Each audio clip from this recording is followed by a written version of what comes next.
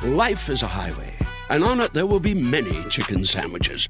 But there's only one McCrispy. So go ahead and hit the turn signal if you know about this juicy gem of a detour. Without the ones like you, who work tirelessly to keep things running, everything would suddenly stop. Hospitals, factories, schools, and power plants, they all depend on you. No matter the weather, emergency, or time of day, you're the ones who get it done. At Grainger, we're here for you with professional-grade industrial supplies. Count on real-time product availability and fast delivery. Call, click Grainger.com, or just stop by. Grainger, for the ones who get it done.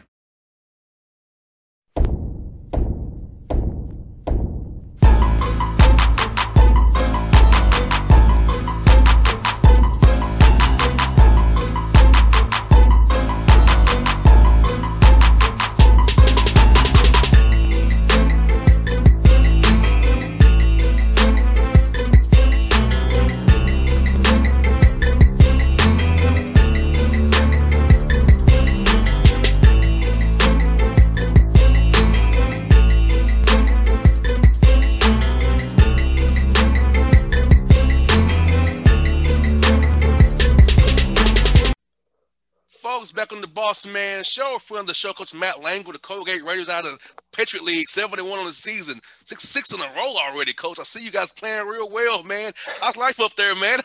Winning streak, man. And we got about a foot of snow in the last 2 days, so other than that, life is pretty good. We're our students are all back on campus, and classes have started, so we're off our winter break routine, but trying to keep the mojo going and find a way to continue to play well. Now, how tough was it for you guys with the league canceling non-conference games? So now this is on your 8th game you've played when you get to go this weekend here. So how was that whole period when you couldn't play games doing non-con, a lot of practice maybe, and the players get kind of bored with that, having to go to the practice thing there every day without playing? Yeah, it's a really good question. I think in some ways it's a coach's dream to not have games to prepare for and just to be able to coach your team and find ways to help them get better. Obviously, we remember what it was like to be players, and we're sensitive to that. We got a little bit longer break. The guys got away around Thanksgiving for a little bit longer, get home with their family and loved ones than they normally would. I think that was refreshing to them. As you've heard from all across the country, it's a challenging time for these guys. The protocols they're dealing with, the isolation, we haven't had any COVID instances on our team, but just, being so careful not to be around. So your contact trace or what have you. So, it's been a great challenge. I think, we tried to use that time that we were together when our students weren't here on campus without playing games as, just a time for the group to come together and really get better on both sides of the basketball and break things down a lot more. When you're prepping for a game every 2 days, you're really worried about the opposition and yourself. Well, when we didn't have games for those number of weeks, we could really just concentrate on ourselves and, talk about some different schemes and some different things that this group might be able to take advantage of. No doubt. And having your guys leave you in March there to go home, academically, Colgate's a great school. So how was it from going virtual, from being on campus with study halls and the academic advisors with them on campus there to being away, having a coach having to help your young men out for keeping them with their grades and the academic advisors? How was that for you guys when they was away from you guys, kind of keep them grades up? I know Colgate's a great school, great education. Yeah, it was at first I was really nervous as the coach, right? So, we take these guys into our program, into our institution, and our commitment to them and their families that we're going to help them in every way that we can achieve their potential in every aspect of their life. And now all of a sudden we're not with them every day. And in fact, the only way we can see them is like this over the computer. And so, I was really concerned, and guys were going back to all different types of situations, different parts of the country, different family situations. What I realized, I knew, but what I really, was able to take from this is we're really lucky. Our basketball staff, our Colgate basketball family is our guys come from great families. And so while we weren't there to support them in person every day and could do what we could remotely, they all had great support systems at home. great family lives, great mentors, great parents, great siblings.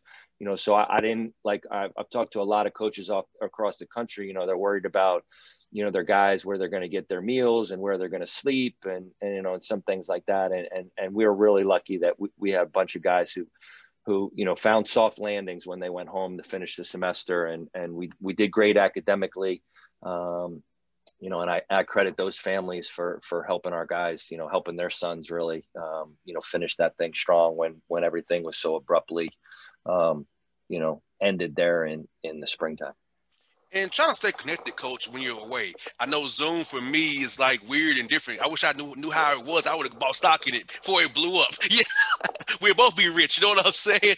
But I think it's good that you guys use Zoom to kind of be together still, even though you couldn't see each other every day. Because with things going crazy in our country, Coach, you needed that togetherness and that weak mentality to get through the tough times. Yeah, there's no doubt about it. I think that as I reflect back, our first year guys, who are freshmen now, they weren't able to get on campus. They weren't able to, to be here in the summertime to get to know their teammates. But the flip side of it is they spent a lot of time interacting, over the Zoom. We had a lot of meetings and, just with the circumstances of our country and everything that we went through and the social injustices. And we had a lot of really serious conversations, a lot of really deep conversations. And I was really proud of our group for one, listening, two, educating themselves, and three, being able to speak up and speak out and share some of their feelings and experiences. And I think when you're able to do that as a group, even when you're not in person, it can really help the group come together.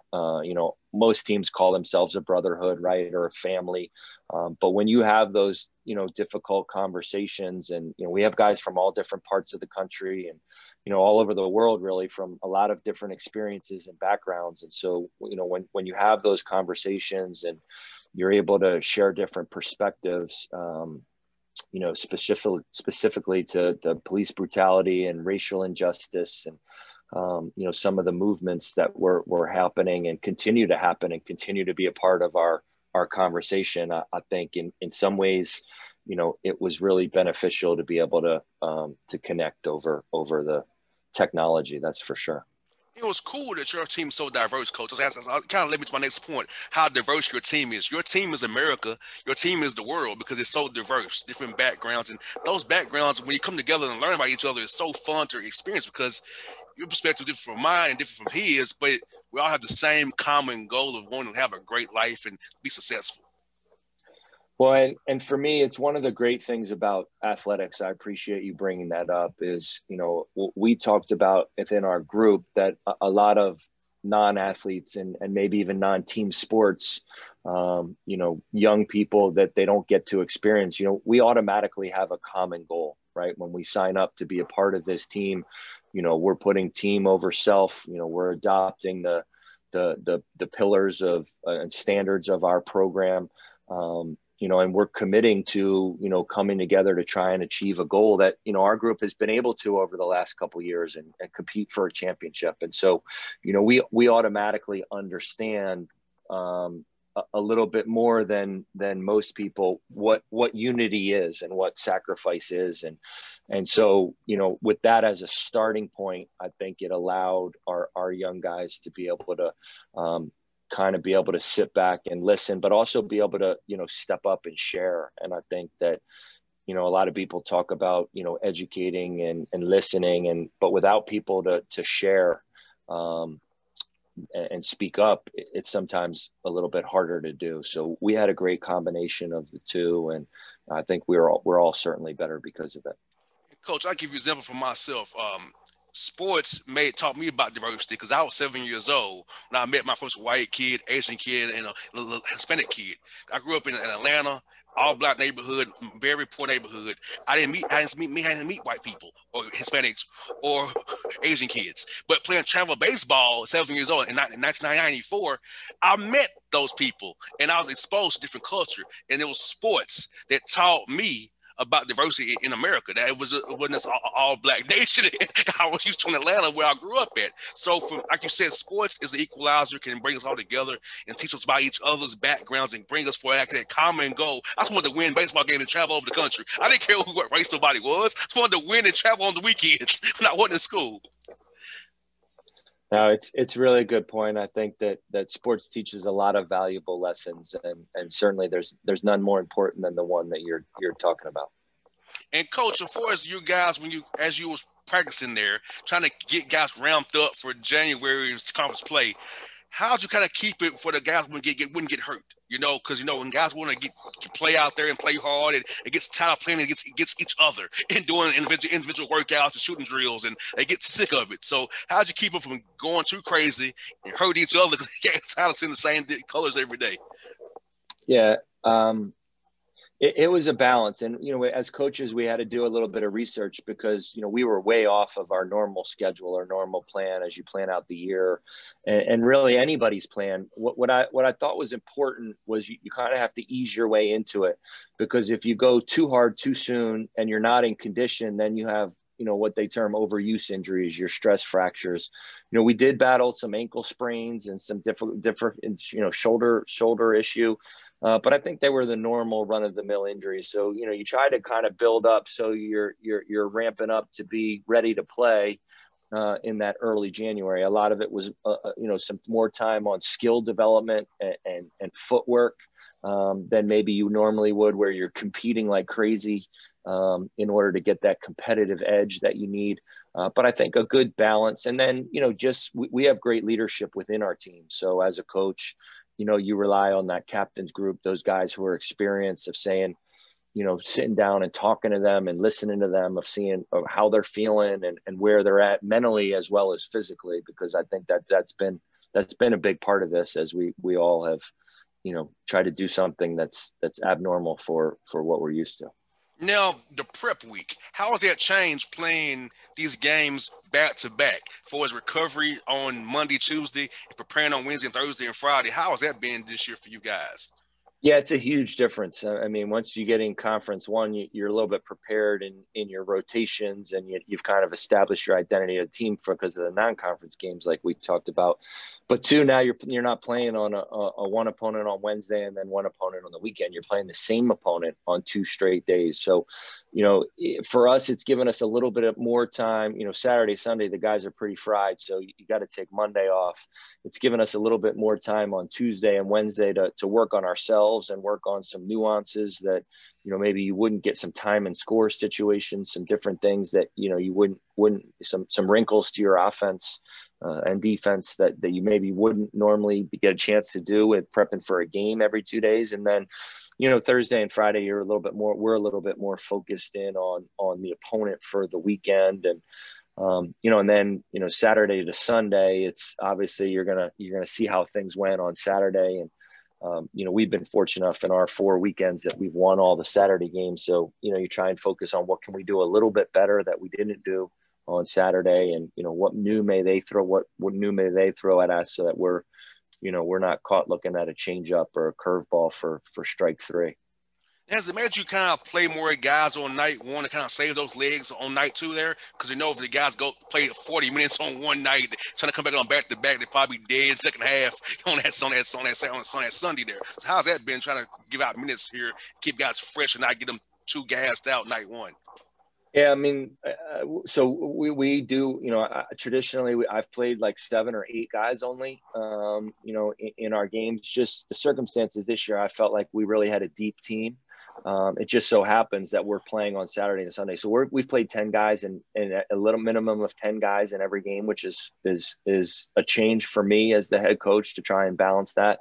And it really had nothing to do with the fact that we were playing Saturday and Sunday. I'm of the belief that they're 2 separate games. And if, coaching isn't rocket science, and it's just basketball. And so I really didn't want to overthink things. It's not an NBA schedule where we're talking about, decades of a career and 80 some games, no load management for college basketball. You just do everything you can to win on Saturday, and then reevaluate and go from there. And if guys get tired as the game's going on, you try and recognize that as the coach and manage it then. But, we really haven't gone with a set plan to, hey, we're going to limit these guys on Saturday to X number of minutes. We just, with so few games on the schedule, we want to do every chance to win one is the most important thing. You got Boston University coming this weekend. Coach Langle, a very tough coach, and Coach Jones and his guys in Boston University. Tell us about that matchup. What you see from those guys on the film as you prepare for them this weekend? Yeah, there's no doubt. Coach Jones is a terrific coach and a terrific man, and they've got a super talented roster. I think that, when we played there 2 games early in the season, they had a number of injuries. They hadn't had a chance to practice a lot together. The 2 convincing wins that we had, I don't think are representative of their roster and their potential. So, they've had a couple weeks now to get ready. They didn't play last weekend, so they've had a couple weeks to, a full week to kind of focus on us and have a plan. And I expect that, both games, Saturday and Sunday, we'll really have our hands full. Last time they were here, they won the championship. It was one of the last games played in 2020, that 2020 season. So, I think that, there's a lot of memories for them and for us. And I think both teams will be ready to go. And, Coach, how's recruiting for you via Zoom? I know you like to get in families' homes and see them in person. So how's recruiting via Zoom? Show them the great Colgate campus via Zoom. And is this something you keep on doing down the road here? Yeah, I mean, I think our belief system as a staff is that we're always trying to grow and learn and develop and add to what we do. So, certainly I think that, using technology and, video presentations and watching some video and showing campus digitally is something that can be effective for us.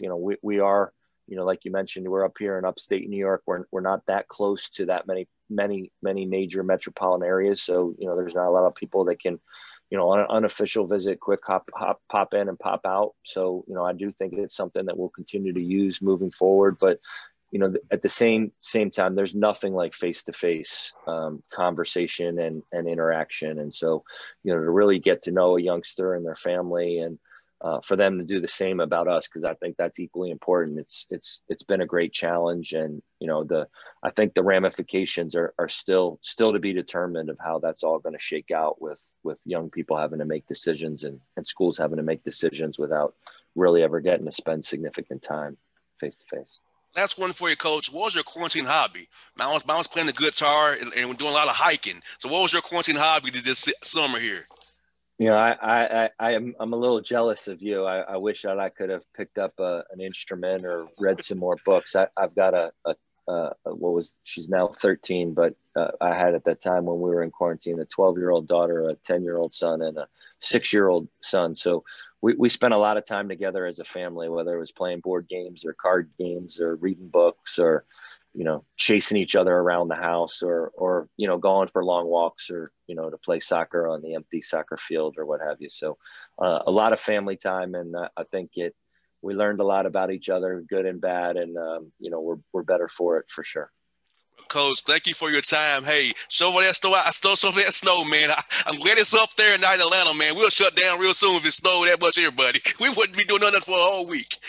I appreciate it. You stay well. Hey, Coach, be good. Talk to you soon now. Take care. All right, bye now. Bye-bye. Bye.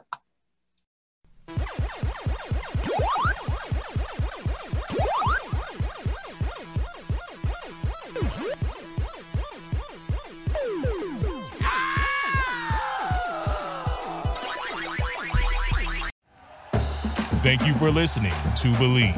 You can show support to your host by subscribing to the show and giving us a 5-star rating on your preferred platform. Check us out at Believe.com and search for BLEAV on YouTube.